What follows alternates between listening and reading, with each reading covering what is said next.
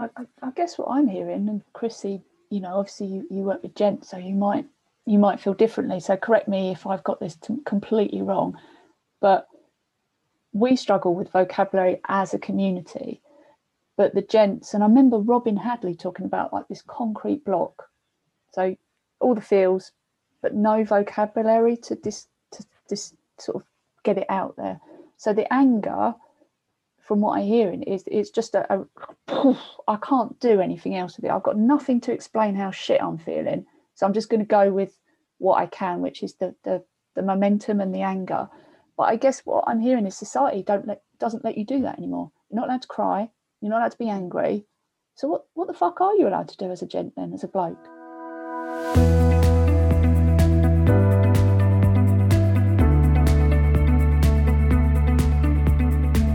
Welcome to the Full Stop Podcast with your hosts, Sarah Lawrence from After the Storm, Berenice Smith from Walking Our Shoes, and me, Michael Hughes from Married and Childless. Now, if this is your first time here, our podcast is centred around supporting the childless not by choice community, and our aim is to be a focal point for the community and with all our special guests, show you how to manage your grief and give a voice to the issues specific to us. And by example, show that a full and happy life can be had without children we dearly wanted. Now, before we start this episode, we'd like to remind you that World Childless Week is fastly approaching, and there are many ways that you can contribute. The call for submissions is open now, and you can also vote for the People's Champion, so why not pop over to worldchildlessweek.net to find out more. Now, this episode, we explore what it's like to be a childless man with Chrissy Pantlin, an Australian counsellor. Hi everyone, thanks for joining us. Sadly, Berenice won't be here today. She's taking a very well-earned holiday. So you'll just have to put up with Sarah and I this week. And today we're joined by Chrissy Pantlin, who, I tell you what, I'll let her introduce herself to you. So Chrissy, who are you and what do you do? Hi, Michael. Hi, Sarah. So as you said, I'm Chrissy Pantlin, based in Melbourne, Australia. And like you guys, member of the Childless Not by Choice community. And I'm also a counsellor. And with my counselling practice, I focus on working with men. There must be a little bit more to you, Chrissy, than just that. Because I know you're a hybrid Australian, so just like me. So I am, yes. So tell us, where's your accent from? So a bit of a mix. I was born in South Africa, but raised in Scotland from a young age, and moved out to Australia 18 years ago. I've lived all up and down the East Coast, which has been fantastic, seen some amazing places, and came back to Melbourne 3 weeks before the pandemic. So that was perfect timing, or before lockdown. And and launched my business in the middle of the pandemic last year. So it's been a very interesting time, trying to connect with people in the online space as a counsellor, and also trying to reach out to men who are struggling through all of this and getting them to seek out the help that they need as well, because we're all struggling at the moment. Brilliant. How is it you came to work with guys, Chrissy? How did that come about? Yeah, so I was a health and safety manager, so I can hear all the guys going boo, hiss, but I was a safety manager in heavy industry, so worked in mining, construction, shipping and transport. And I just found that a lot of the guys, were coming to me struggling with family issues, personal issues, health issues, also, struggling with being away from home. A lot of them were from, like in shipping, a lot of them were from New Zealand. In the mines, a lot of them, came from all over Australia to do that work.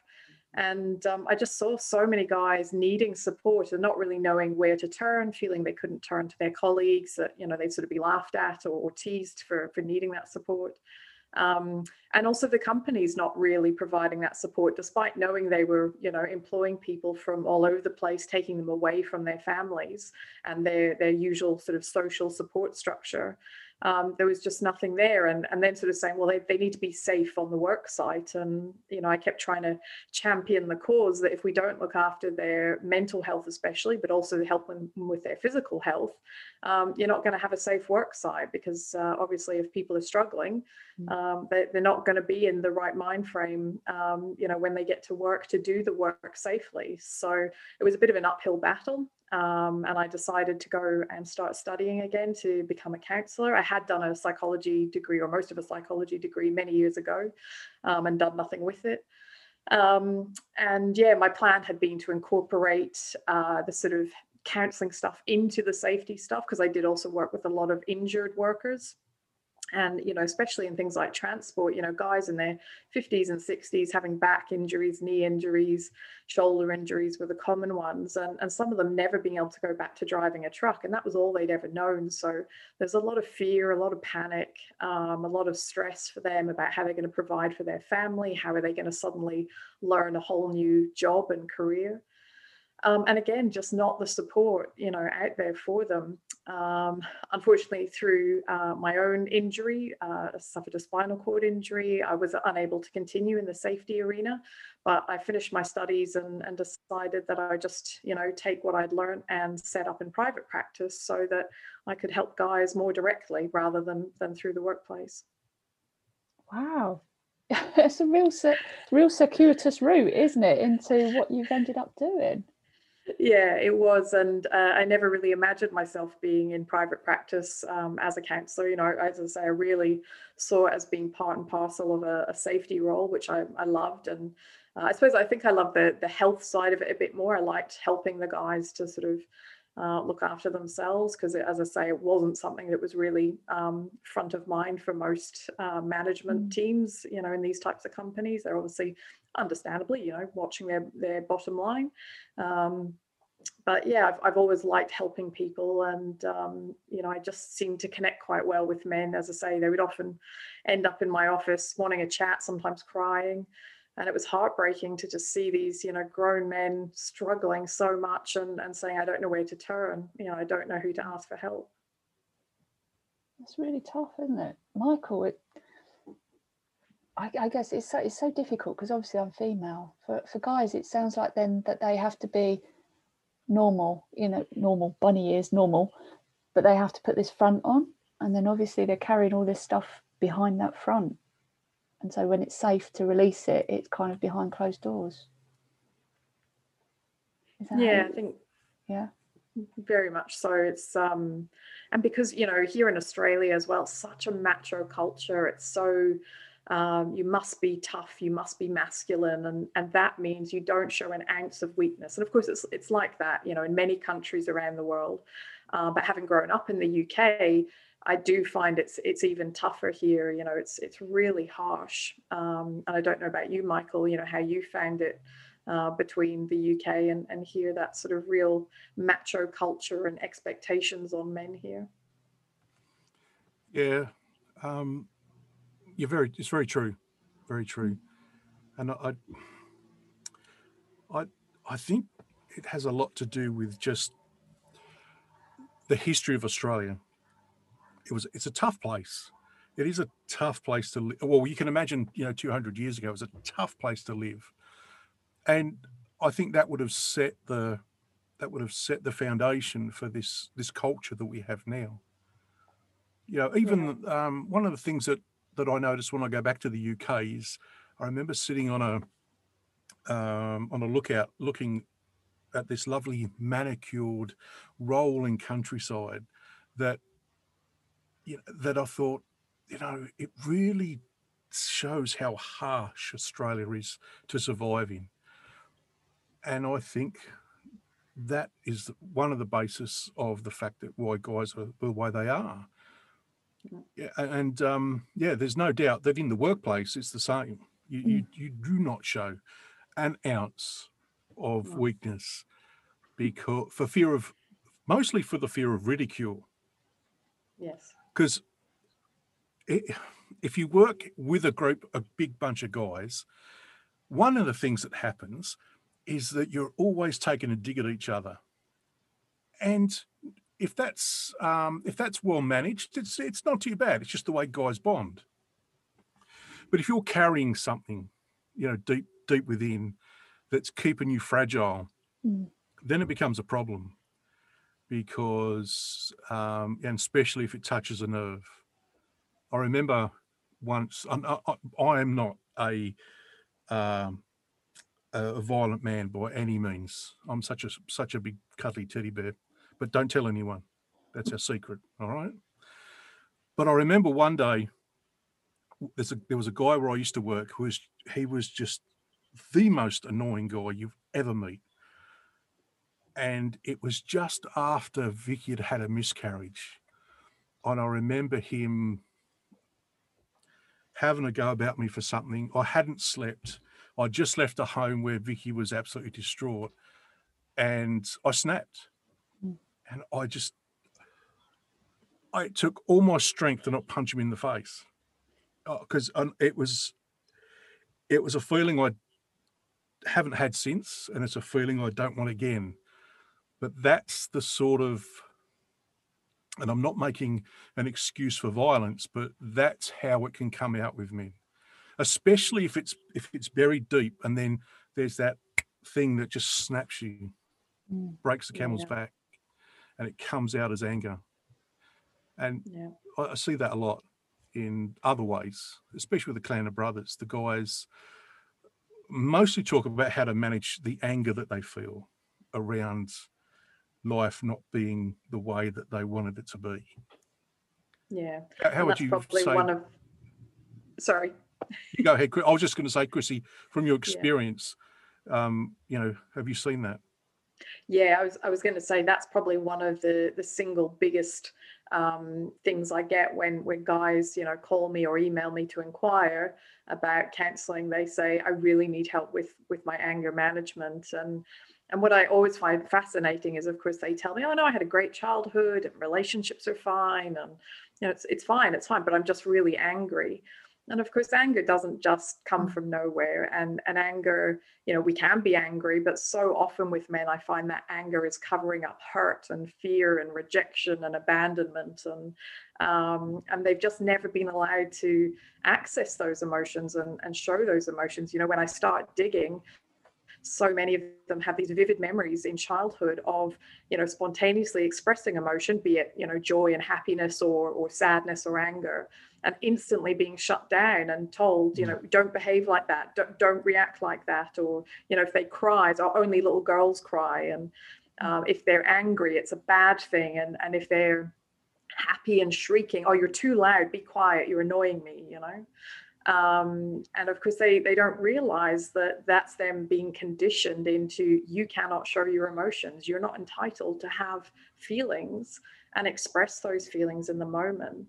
And that's often where, a lot of the clients then sort of break down crying because they're like, wow, I didn't realize that was what was going on for me. And so then we start to help them learn how to open up, to figure out, what are these emotions that are going on for me? And I often use what we call sort of body work. So go into your body, first of all, because our body will tell us, it will give us the cues, is your jaw clenched and, you're getting pain in your jaw from clenching it. Have you got a headache? Do you feel tight in the chest? Do you have that knot in the stomach? Are your fists clenched? And they'll often start to say, oh, yeah, I do notice that. And especially when they're getting angry, they get flushed and their heart starts to race. And once we start to notice the body things, then we can go back more into okay, what emotion is behind that?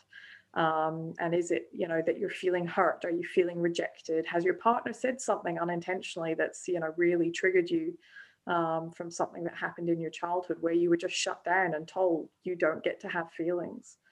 So, and then, I get the guys that come to me who are also childless, not by choice. And, the grief behind that. And the biggest single thing they say to me is, I cannot share that grief with anybody. Nobody asks me. They assume that I didn't want children, that I'm the successful career man. And, I just didn't want kids. I had one client who said, I lie. I tell people I have children because I can't bear the pity when I say I wanted them, but we weren't able to have them. And he said, I just can't bear the look on people's faces and the change in behavior towards me. So I lie and I tell them I have kids.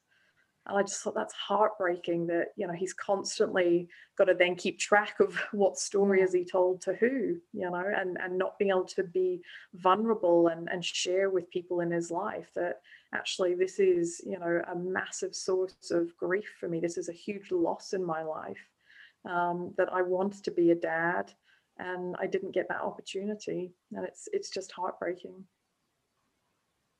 It's so tough, isn't it? It's so, I think for women it's hard enough, but for guys there just isn't that outlet to really say, actually, behind my anger there's a whole shitload of pain that I'm struggling to contain.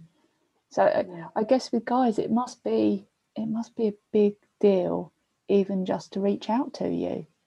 Yeah, absolutely. And it's, it's sad because so many of them will say, oh, I don't know if this is the right thing to say, or I don't know if I'm allowed to say this, which again just, shows the way they've been conditioned. And I will say to them, it's not right or wrong. It's not good or bad. It's how you feel. It's your emotion. It's your feeling. It's your experience. And I don't get to judge that. I don't get to tell you whether it's right or wrong that you feel that way. All I can do is sit with you in that moment and know that help you're not alone, that there is support out there. There is people who understand, and that's, I have, sent people Michael's way to his Facebook group and to you guys' podcast, to say, hey, there are other men out there who do get it, who do understand the pain that you're feeling. But yeah, and also helping them work on that anger, because of course with anger, which can be the same for us women as well, that we get angry, we maybe respond in a way that we're not very proud of afterwards, and then we become ashamed, and we get into that shame spiral. So I'm a big fan of Brene Brown, so I use a lot of her stuff with the guys around shame spirals and how do we break that shame spiral, how do we stop that narrative that because I have an emotion and I'm unable to express it, it comes out as anger, which might be yelling, it might be, storming out of the house, whatever. And for some people, it has been, smashing their fist through a wall, and scaring their families. And of course, they feel horrible about that. They don't want to do that to their families, but they just don't know how else to express it. So we learn different ways of expressing it, and also just knowing the warning signs that, hey, this is coming, I can feel it building up. Because of course, once we get into fight or flight mode, our rational thinking tends to fly out the window. And a lot of the guys say to me, I don't even remember what I said or did. I just know that, 10, 20, 30 minutes later, I calm down and everyone around me is looking at me, like they're petrified of me, and they don't want to come near me, and I feel shame, and, I'm this terrible monster. And it's absolutely heartbreaking because most of these guys are like Michael, they're just big soft teddy bears, but they're trying to hide behind that front of being tough and strong and not showing what they have been told is weakness instead of what we know it to be, which is vulnerability. Wow, must be so isolating though. So Michael, Clan of Brothers, obviously you guys are probably all sitting with this, so what does that, how does that play out in the group? How do you support each other without prying? It's still early days in the Clan of Brothers. We're still, and I think this is sort of the crux of the issue, is that it's still early days. There's a lot of guys just sitting in the background watching. One, because they don't know, they're still trying to figure out, is this a safe place? Yeah. But of course, if nothing's happening, then that decision gets put back further and further. So we've had a discussion around, I did a reel for Instagram recently about, Clan of Brothers, and I showed it to them, and one of the guys actually said, well, look, if there's not much talk, what's the point of inviting people in? And some other guys actually jumped on and said, you know what, it's just about a place to belong. It's a place I know is there, and I can, when I need it, I can pop in and I can, you know, say my piece and know that there's other guys around me who will understand. And sometimes that's enough. Yeah. But I think one of the problems is, and I think it's really, really, really tough for guys, because I know Jodie's talked about this before, where, and you've said this too, Sarah, that there's not even a vocabulary around, you know, or very limited vocabulary around childlessness and how it feels, and there's really no words to describe the grief any more descriptive than that. And for us guys, that's even tougher. So one of the things I'm realizing now is that I can't tell you how I feel. I find it really hard to tell you how I feel. And I've realized that, like, my blog is just stories, because you know me, I tell stories. But I think that's to do with the fact I'm over 50 as well. I'm turning into my dad. But anyway, that's another thing. We'll unpack that later. But I tell a story to try and get you to feel what I'm experiencing, because I can't. It's weird, but I can't find the vocabulary to. So I think, well, let's just write this and get as much emotion in it as possible, that people can feel me rather than me trying to explain it. Does that make sense? Yeah. And so this is a theory I'm coming up with. So there might be a book in this somewhere. Yeah, I'm not going to write a book. I haven't got attention span. But one of the other things, and listening to Chrissy talk about this anger that she's seen, you know, in her work, that this time is a tough time for guys to actually show anger, because we have, and I'm not trying to say that it's not real, but we have words like toxic masculinity being thrown around now. So I'll talk about myself and say, if the only way that I feel that I can release this emotion that's in me is by feeling is angry, already I know that's going to be seen as a massive negative against my character, because, you know, in general, you know, that's the way that people are. You know, we get judged in a very negative way if we express that anger. And sometimes that's what you've got to express. So for me, I know, and I talk with this with Vicky sometimes, if I get frustrated, because now I've got grumpy pants, if I get frustrated, I have to let that go somewhere. And sometimes it's in our workshop and things aren't going my way, and I've got to remember to try and control that. But at the same time, Vicky and I have had many discussions about, look, this is not about you. This is not about you. This is just about me just trying to get something off. Where you would have a cry, sometimes I've just got to get it out. And so about 35 kilos ago, I was doing a lot of bike riding, and that helped. Yeah, because you could channel that energy into that. And I probably need to get my ass back on my bike so I'm less grumpy. But in the clan of brothers, there's a number of guys that actually run. That's their thing. They run. You know, and yeah, so I don't know if I've made anything really clearer, but you know, that's the sort of environment that my emotions are, you know, living in, been experienced by? I guess what I'm hearing, and Chrissy, obviously you work with gents, so you might feel differently. So correct me if I've got this completely wrong, but we struggle with vocabulary as a community. But the gents, and I remember Robin Hadley talking about like this concrete block, so all the feels, but no vocabulary to sort of get it out there. So the anger, from what I'm hearing, is it's just I can't do anything else with it. I've got nothing to explain how shit I'm feeling, so I'm just going to go with what I can, which is the momentum and the anger. But I guess what I'm hearing is society doesn't let you do that anymore. You're not allowed to cry. You're not allowed to be angry. So what the fuck are you allowed to do as a gent then, as a bloke? You don't have any outlets, do you?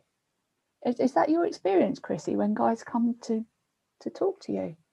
Yeah, absolutely. We talk about that a lot. So, I do both sides of it. So I say you need to express it. So if that means I suggest things like get a really big pillow, scream the hell into the pillow. Maybe warn people you're going to do it, close some doors, but scream into the pillow, punch the pillow, smash the pillow on the bed. I've even suggested going to like these smash it rooms, where you can get dressed up in the PPE and smash the plates and whatever they have. They give you like baseball bats and you can just smash the absolute bejesus out of everything. I've said go to the op shop and buy some $2 plates and go down your shed, create a space where you can smash the shit out of these plates. So I say release it, because you do have to release it. And then also exercise. Some people do, like you, Michael, bike riding, running, boxing, the gym, any of those things. And then the next part is I give them some grounding techniques. So like if you're feeling that overwhelm hitting you, we look at some grounding techniques or mindfulness techniques. So one of the ones I use most with my clients is what I call a safe image. So we create an image in their head, or it could be a real place that they know where they feel calm and relaxed. And you have to practice it, and you've got to practice it when you're not feeling stressed and overwhelmed, because we're trying to create a new neural pathway in the brain. And obviously the more we use it, the stronger it gets. So I say the more you can practice that when you feel calm, the easier it's going to be to access it when you're feeling overwhelmed and full on stressed.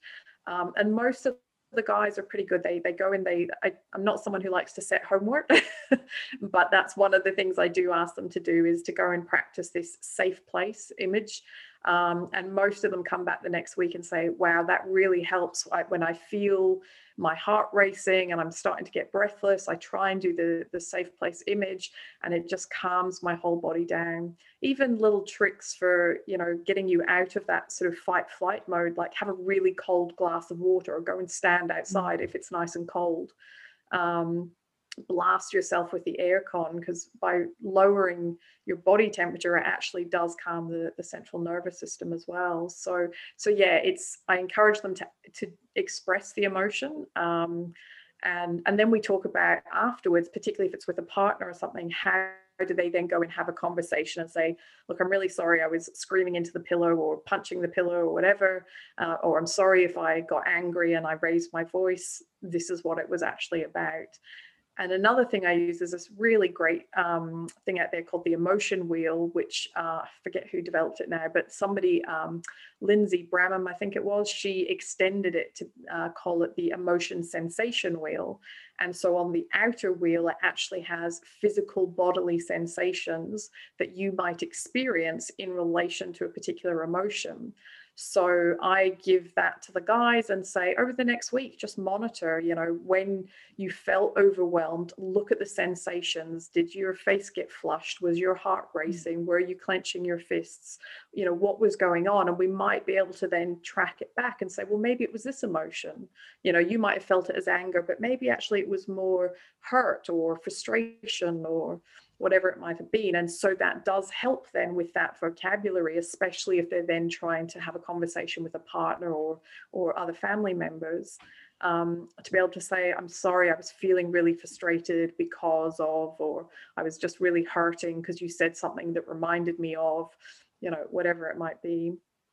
and learning how to use what we call nonviolent communication as well. So very much, own their emotions, own their feelings, own their actions as well. If they do slip up and punch the wall, or something like that, own it, but not taking themselves back into that shame spiral, just being able to forgive themselves for being human. And I think that's something we all struggle with, but certainly I see that massively with men, that once they do something like that once, I've even had clients say to me, I will never allow myself to forgive myself for doing that, because it's a constant reminder to me that I'm not good enough, I'm not a good person, and I can't allow myself to go there again.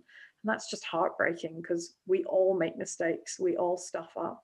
And so I really try and work with them on, forgive yourself, take that narrative out. Let's stop talking about us being bad people and just saying, hey, I'm a good person, but I made a mistake. I didn't know I hadn't learned how to express my emotions. I'm learning that now. So, and, most of the guys I work with are 40 plus, and, they're not young guys. So they've got, as I say to them, I said, it's taken you 40 years to learn that behavior. You're not going to undo all of that in 2 weeks. I know they want the magic wand of like, oh, I'm just going to be all happy and be able to express my emotions, next month. And it's like, I wish it was that simple. It's definitely doable by doing the work, but it's just setting those expectations as well, so that, again, they don't end up getting frustrated and angry with themselves. It's so funny, isn't it? The similarities, we sort of see men and women as so different, don't we? But the work you're describing is exactly the work that I'm doing with women. And it just makes you realise how similar we are, but we're sort of bound by our, I don't know, society and our expectations of ourselves and what we've been taught as kids that we're allowed to do. It's so funny to hear it. I mean, not funny, ha, but so sort of, we ironic. Are all human, aren't we? We're all human beings.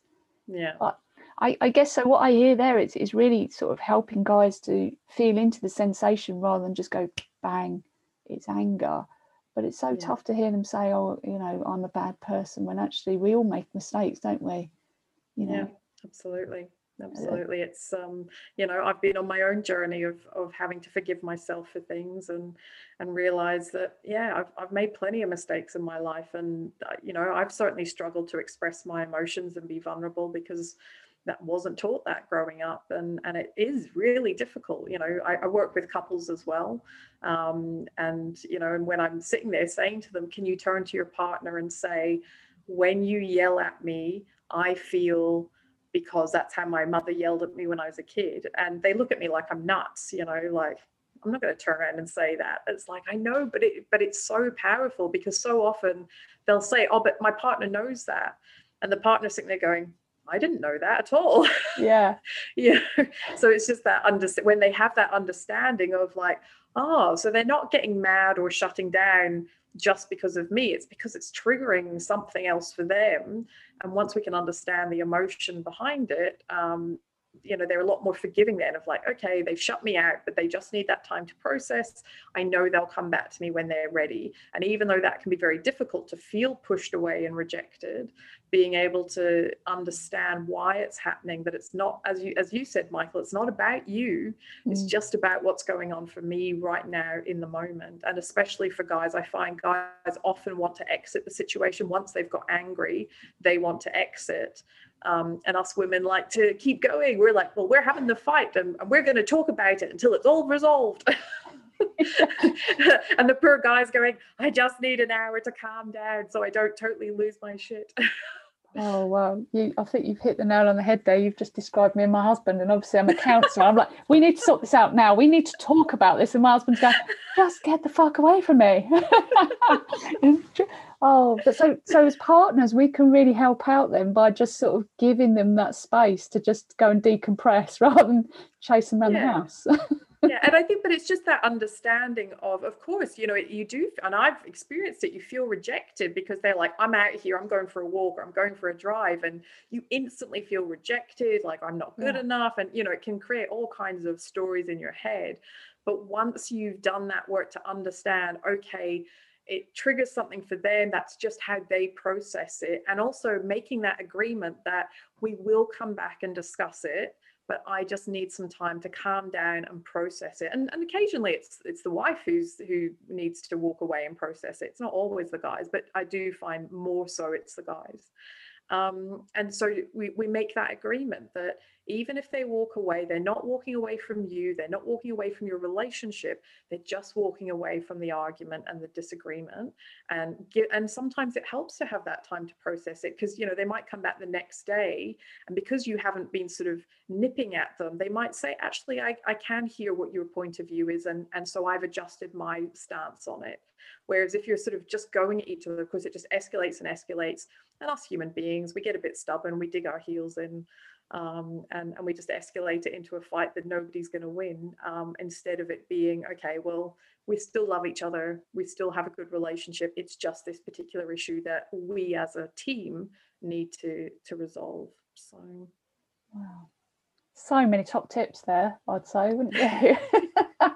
For the guys and for the, you know, for the ladies that are struggling to understand what's going on for their partner. Look, things I wish I'd known when I was married, you know, I wish I'd handled things differently. I was the one that tended to shut down and withdraw, and, you know, it felt too vulnerable to share some of the things I was feeling. I didn't feel like, you know, I'd still be lovable if I revealed those things. Of course, I know that that's not the case now, but of course you have to go through it and learn those things, and that's where counselling can be so useful to actually get that sort of outside objective view on it, and to learn these, you know, these skills of how do we have these conversations, and how do we be able to say, if one of us says, time out, I need to go and cool down, the other person might not like it, but will accept it because, you know, you've made the agreement that we will come back and discuss this at a later point. Brilliant. So Michael, what do you think guys need then in order for support? Chrissy's talked a lot about the tips for individuals, but what do you think you need as a group in the community?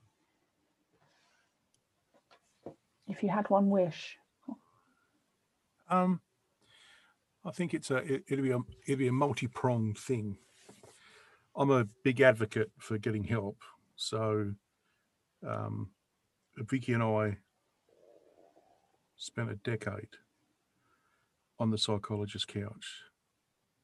I don't want to scare people to think, fuck, 10 years, but very, very multi-layered. And I can talk about this. I'm allowed to talk about this, and I'll explain why in a moment. You guys will get it, but for the audience, that Vicky was sexually abused as a child, and so obviously that has repercussions. Well, not some repercussions, but obviously that has developed a certain behaviour in her. Her mother was, I don't know how to explain this, but even from a young age, Vicky was seen as the mother figure. It was a role reversal. Vicky's mum was quite vulnerable, and tried to take her life a couple of times. I'm hopefully I'm painting the picture of her. And then I also had some experience of being molested by another man when I was younger too. So there was a lot of layers in there. And so the reason I'm saying that is because that's why it took 10 years. So don't be put off if you think, fuck, I'm not spending that much money, 10 years. So it was a lot to unpack for the two of us. And but we're a big advocate, because one of the things it does, it allows me to tell you about me. You know, there's not many people know about what happened to me as a child. But anyway, getting past the point. The point is, what it taught Vicky and I was how to communicate properly. It taught us all the things that Chrissy's been talking about. That's what it taught us. it taught us that there are days when we go, in an Australian way, pull your head in, you're being a dickhead. So how do I translate that into English? It's I don't know. Is there an actual English translation to that one, Chrissy? I'm not quite sure, but I can't think of one. Yeah, I know. It's a unique Australian one. It's a bit like you're being an idiot, you're being rude, or you're being an idiot. Just back it off. Back it off now. That's wind your neck in, isn't it? We've got that over here. Wind your neck in. Yeah, okay. And we can do that to each other, because we know it's not about us as people. We don't take it personally. We know that someone's just giving you a bit of a heads up to say, "Hey, come on." And I would say that doesn't happen much. And I would actually say that Vicky and I have not had a fight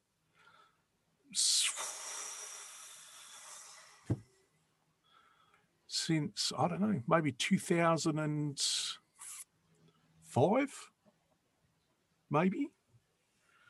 Well, it's that long. I mean, you have disagreements, but in terms of a full-on, all right, I'm going in the car, I need to go for a drive sort of thing, that's not, what, nearly 20 years. Probably the only reason we had that fight in 2005 is because we've been on a 12-week round the world holiday, and the last 2 weeks of it was a European tour for it was targeted at the younger generation, not those dear women with blue rinses, and so it was like 24/7. We were smashed after the previous 10 weeks, and then just boom, boom, boom, boom, 14 countries in 14 days. We were frazzled. So yeah, the nerves are a bit tender then. But so I'm a big advocate for getting help, and that's one of the ways I think I like to think I can help our community with saying, look, if this big gruff hairy guy can stand up and say, there are times when you will need help, go and fucking get it. Don't do this on your own. Yeah. But it takes a lot of guts for guys to go and do that. So we need to. So I just think that if we can get more guys that can champion that can lead by example, and say, it's okay to get help. I think also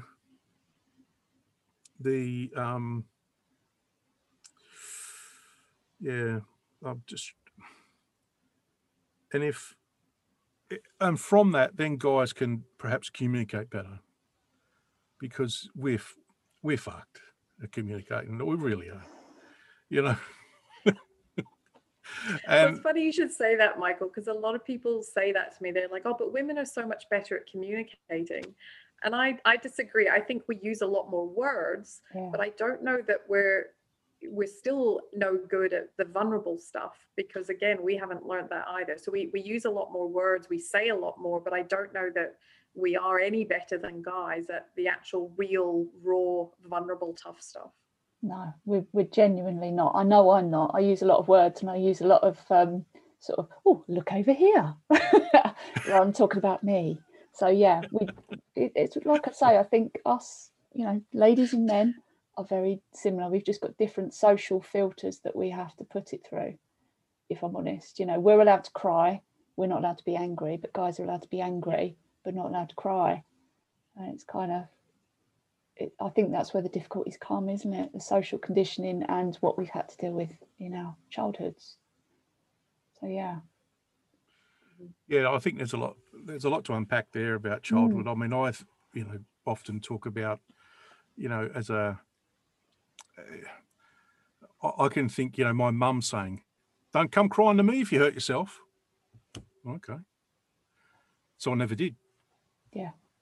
And some of the shit I've done, so I've fallen out of trees. I've got a scar down here where I fell out of a tree when I was probably 10 or 11. and obviously winded. Who knows? Might have cracked. I mean, probably didn't crack a rib, but it was a scary experience. I just thought, well, I can't go home. Can't go home crying. I'll get in trouble. Yeah. All right, I'll just put up with it. And there's been episodes through my life like that, where I just learned to put up with it because I've got nowhere to go. Mm. Yeah. Because I can't go home and cry, because don't come crying to me when you get home. And then we talked about songs, Big Boys Don't Cry, Big Boys Don't Cry. We still haven't worked out who sung that. But yeah, and then if you played sport, which most guys would do, I mean, majority of some sort of sport, for instance, in Australia, everyone worships either rugby league or Aussie rules.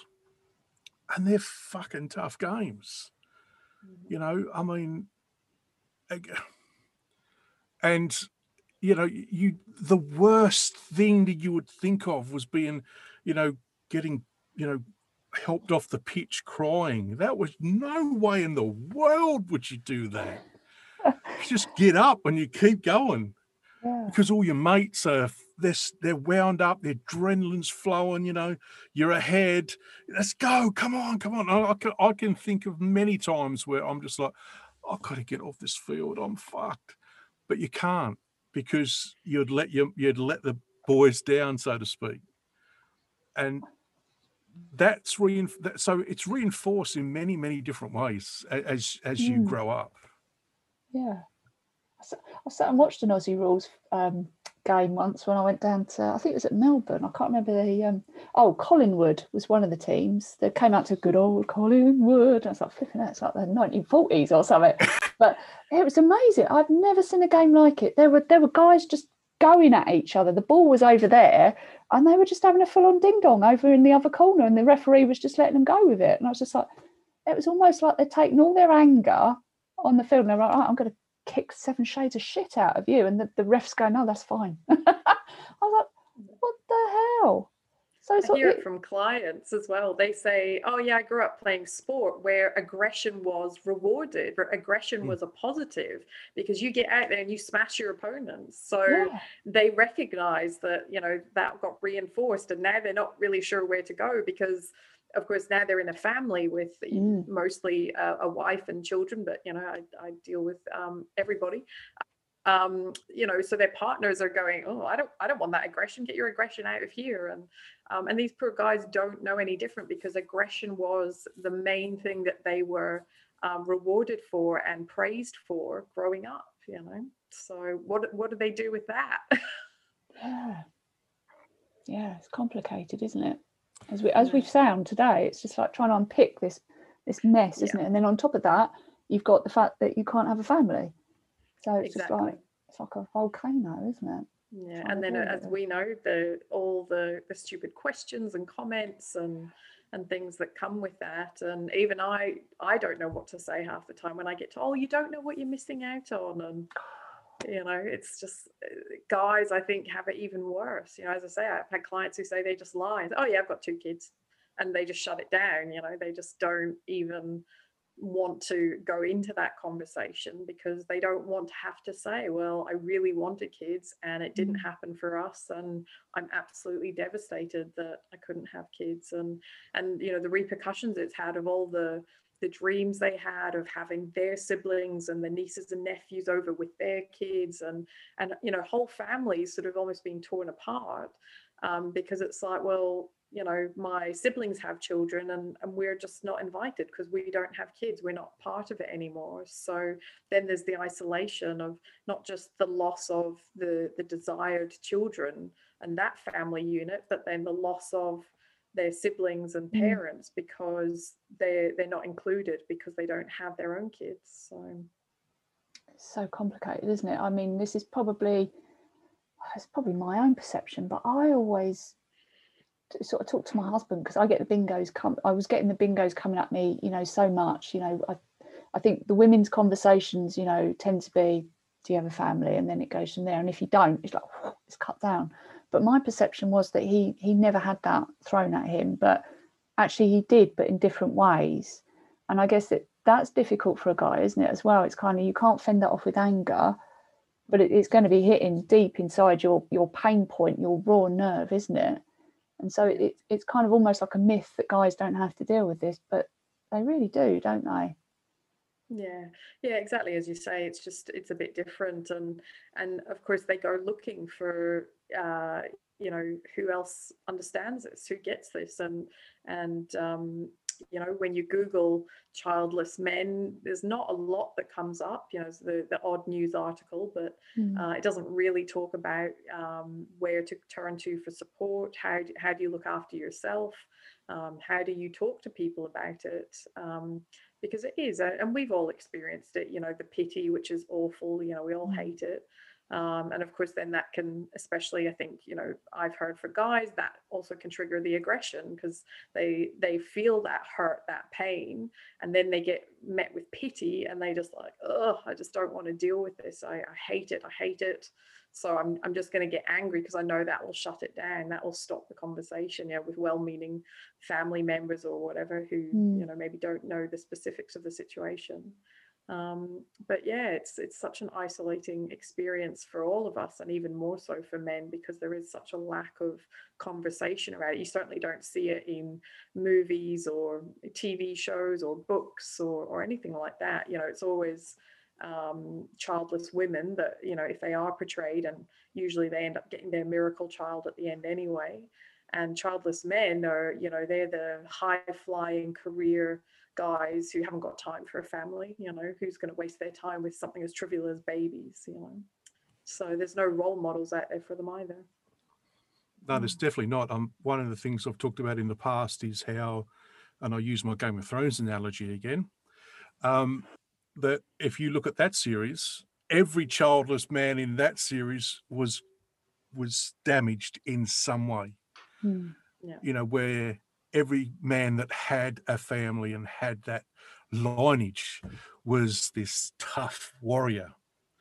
Yeah. And so, in essence, that's why guys would be very reluctant to talk about that, because they would be perceived in that way, if you will. They'll be perceived as damaged. They'll be perceived as less of a man than the rest of us, because obviously there's a lot of I don't know what the word is, but there's a lot of kudos given to guys that can father lots of children, so to speak. Yeah. And if you can't, then you're less of a man. Mm-hmm. Absolutely. And that's tough to deal with when you're brought up and to how can I say this without being not politically correct, but you're developed as a man to be strong and to be I guess the breadwinner. My generation and probably backwards. It's probably changing now, but and you're the guy that can. You should be the person that could sort everything out. So if there's a problem, I can sort that. I can sort that out, and that's where a lot of our self-esteem comes from. Is being able to fix it. Look how happy a guy would be if he's fixed his car that's not working. He'd be over the moon. Be like, oh, fucking, I've sorted that out. Look at that. And you see that a lot being portrayed in popular media. Guys that work things out, and they're always the hero. I'm sure we could sit there and think about tons of movies like that. Yeah, totally. And if you can't work it out, then you are less of a man. Yeah. And even further to that, I know you guys have talked about it before when you've had Robin and the other guys on, that I've had clients say they also felt that they were looked at as if they might be potential danger to children, as in a paedophile, because they don't have their own kids. I've had clients say, they had siblings who had children, so their nieces and nephews, and they were like, oh, can you come and look after our baby, and maybe the wife didn't want to go, and they've said, oh, I don't really feel comfortable doing it by myself, even though their brother or sister has said, I don't care, I trust you with my kids. They've just said, yeah, I just don't feel comfortable, because there's that perception in society. It's like, oh, a man on his own with a young child that isn't his, must be doing the wrong thing, which is awful. I mean, I've even, as a woman, experienced that.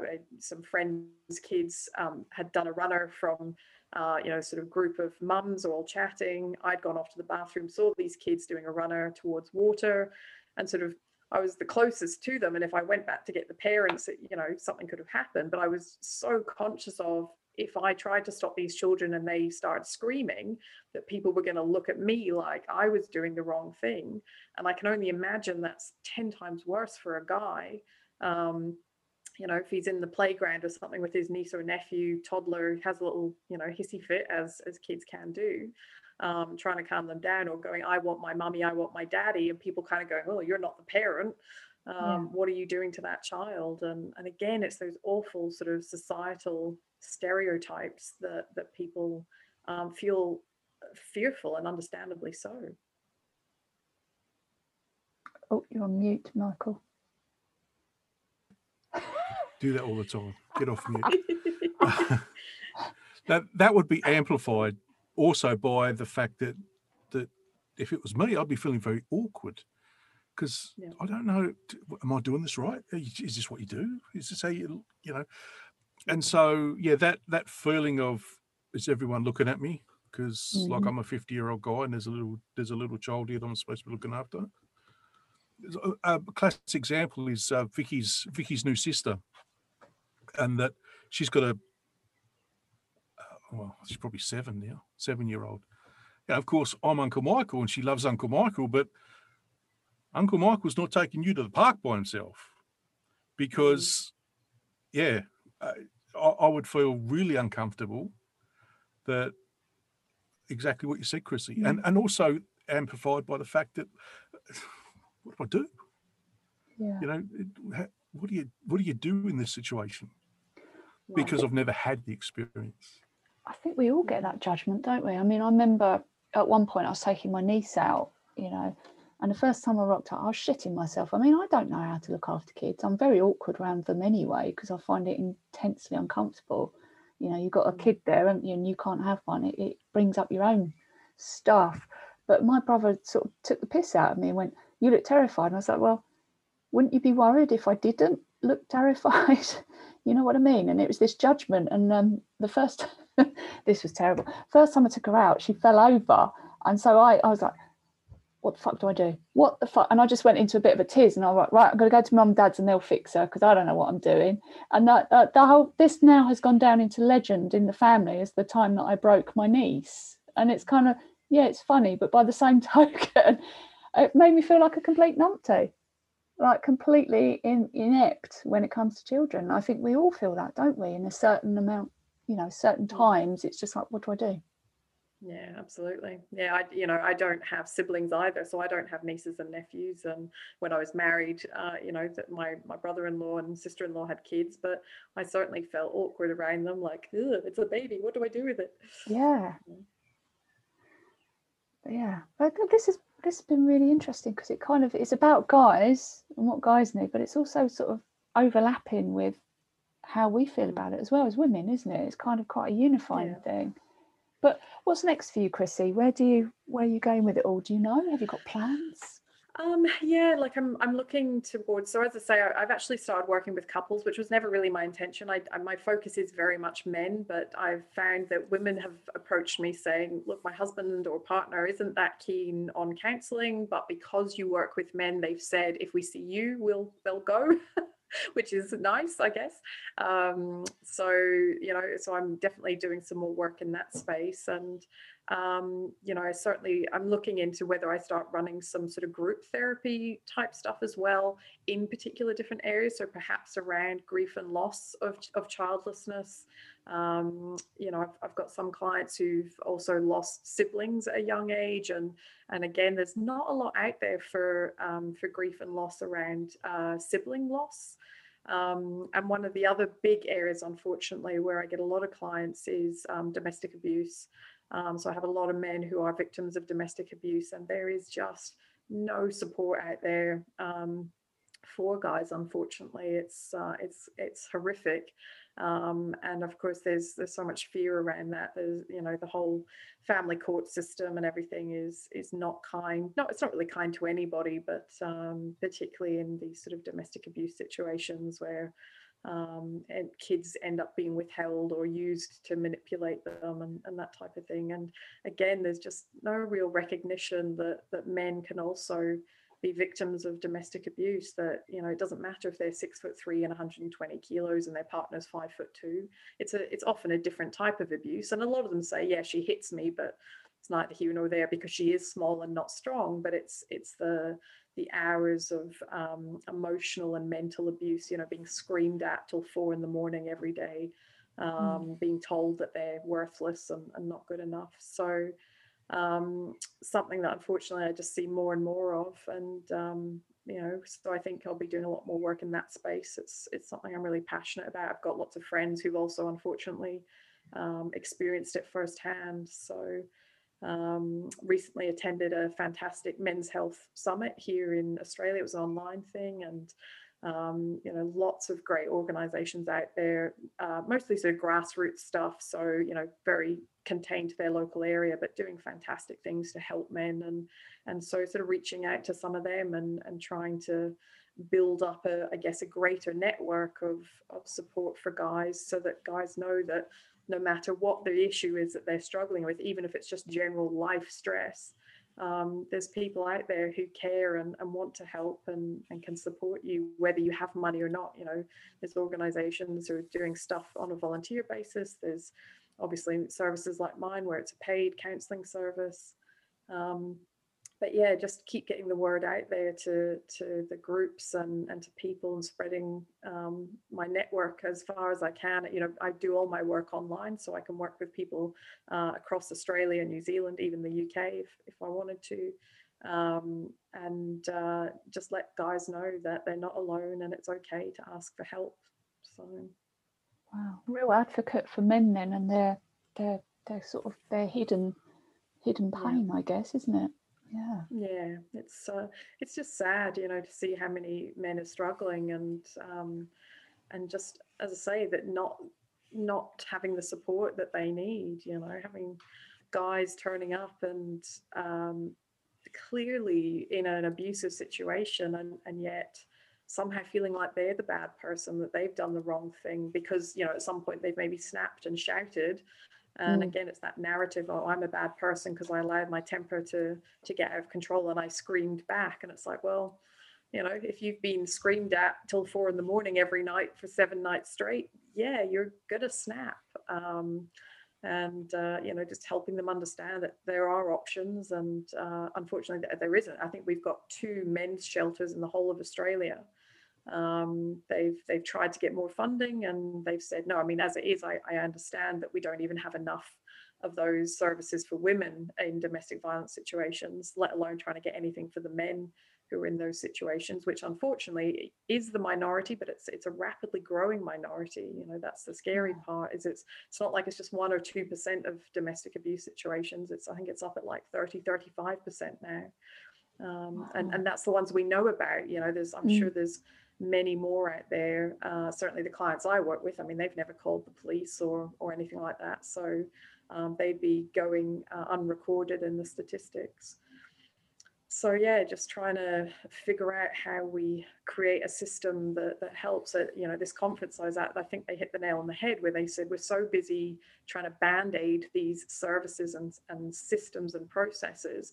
Really, we need a government who has the courage to just scrap it and start again, because it's not working for women victims of domestic violence, and it's absolutely not working for male victims of domestic violence. And that doesn't even take into consideration, you know, like our transgender communities and as well, you know, the domestic violence that they also suffer. So you know, that's just a whole other area again that we need to do some more work in.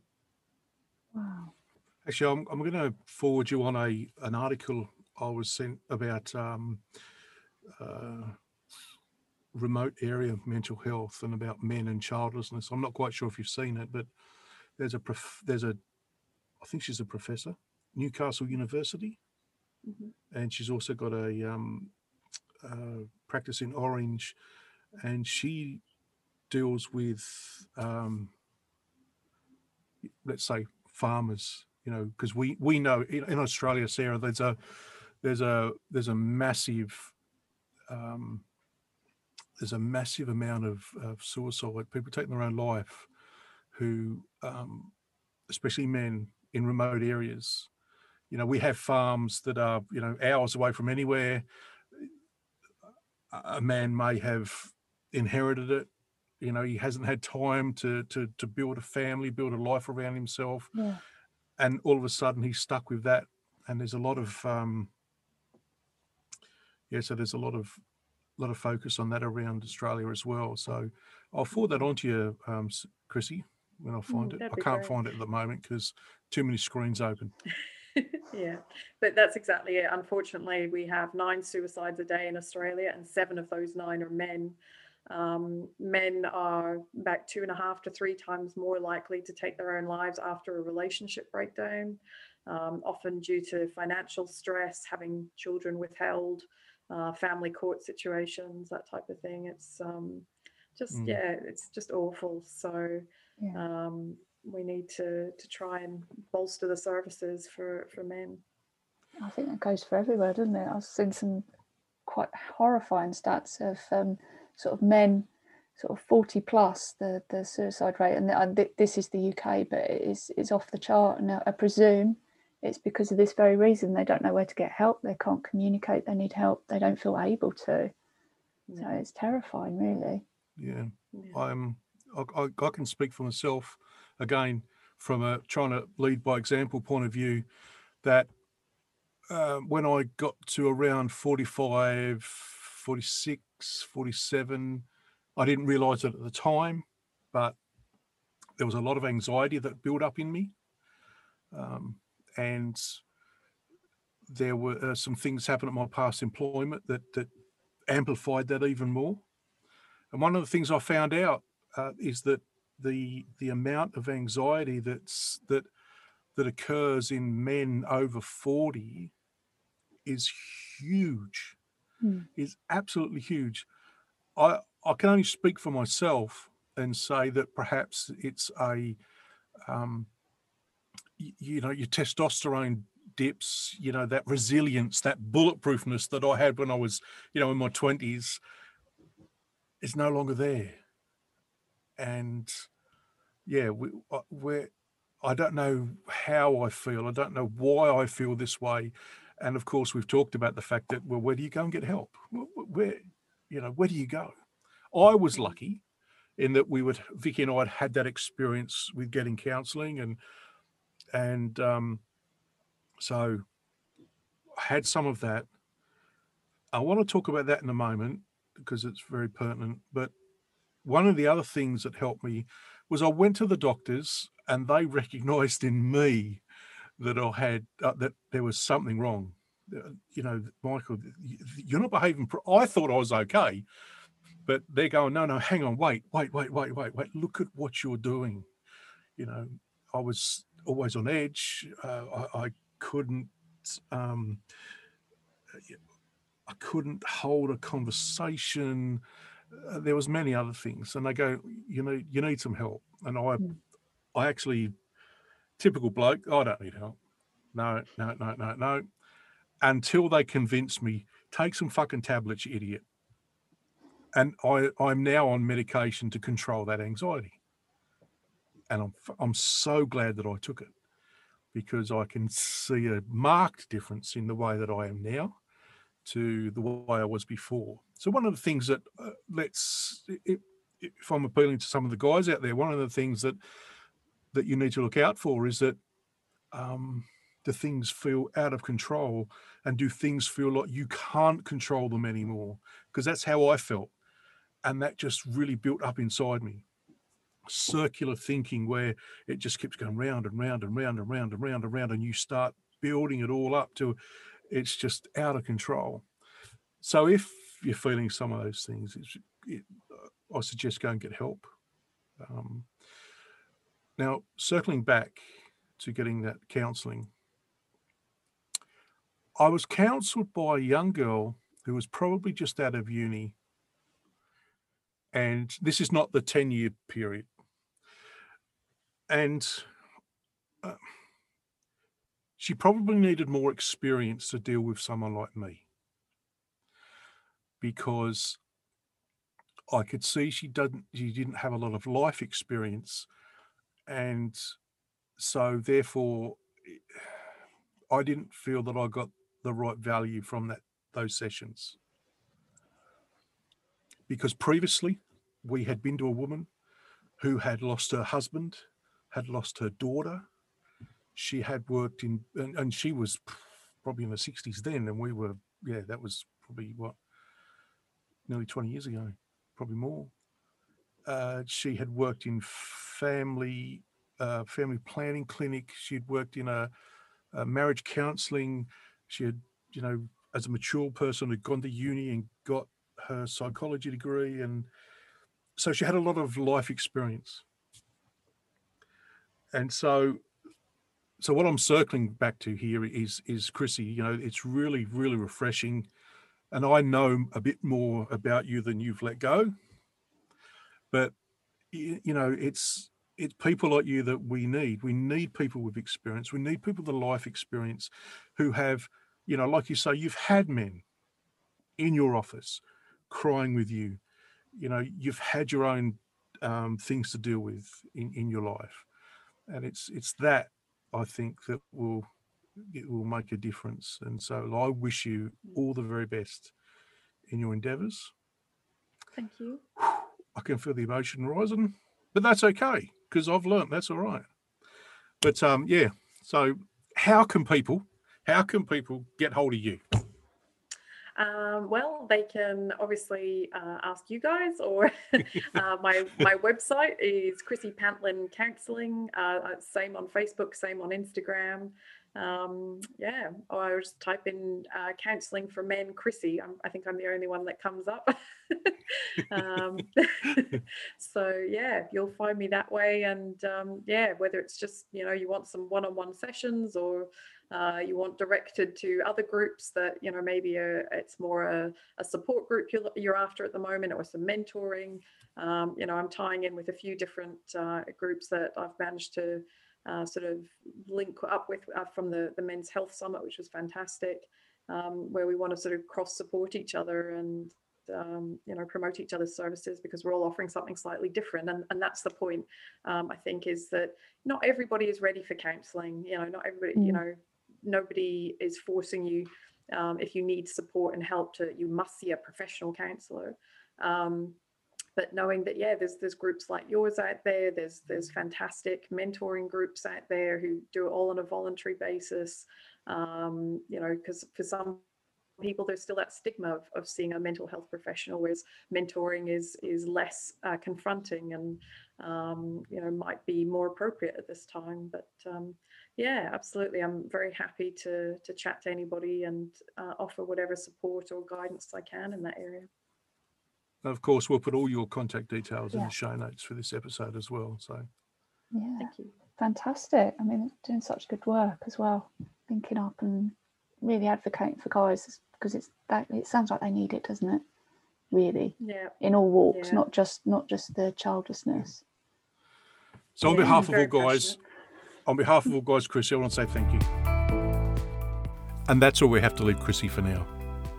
Now, we'll put all of Chrissy's contact details in the show notes. Now, we'd also love to hear your opinion on the podcast, or you may have suggestions on how to improve the podcast. So please contact us via Facebook, Instagram or Twitter, and all of those links can be found on our website, www.thefullstoppod.com, where you can also register for our newsletter so you can keep up to date with what we're up to. We would also appreciate it if you could rate us on the platform you are using to listen to the podcast. The more ratings we get, the wider our spread and the more of our community we can reach. If you'd like to be a guest on the podcast or have a burning issue you think our community should be aware of, please go to our website where you can find a form to fill in and give us all the details. Now don't forget, we love hearing from our audience, so please drop us a line, say hello at any time. And as always, it's important for us to let you know you are not alone.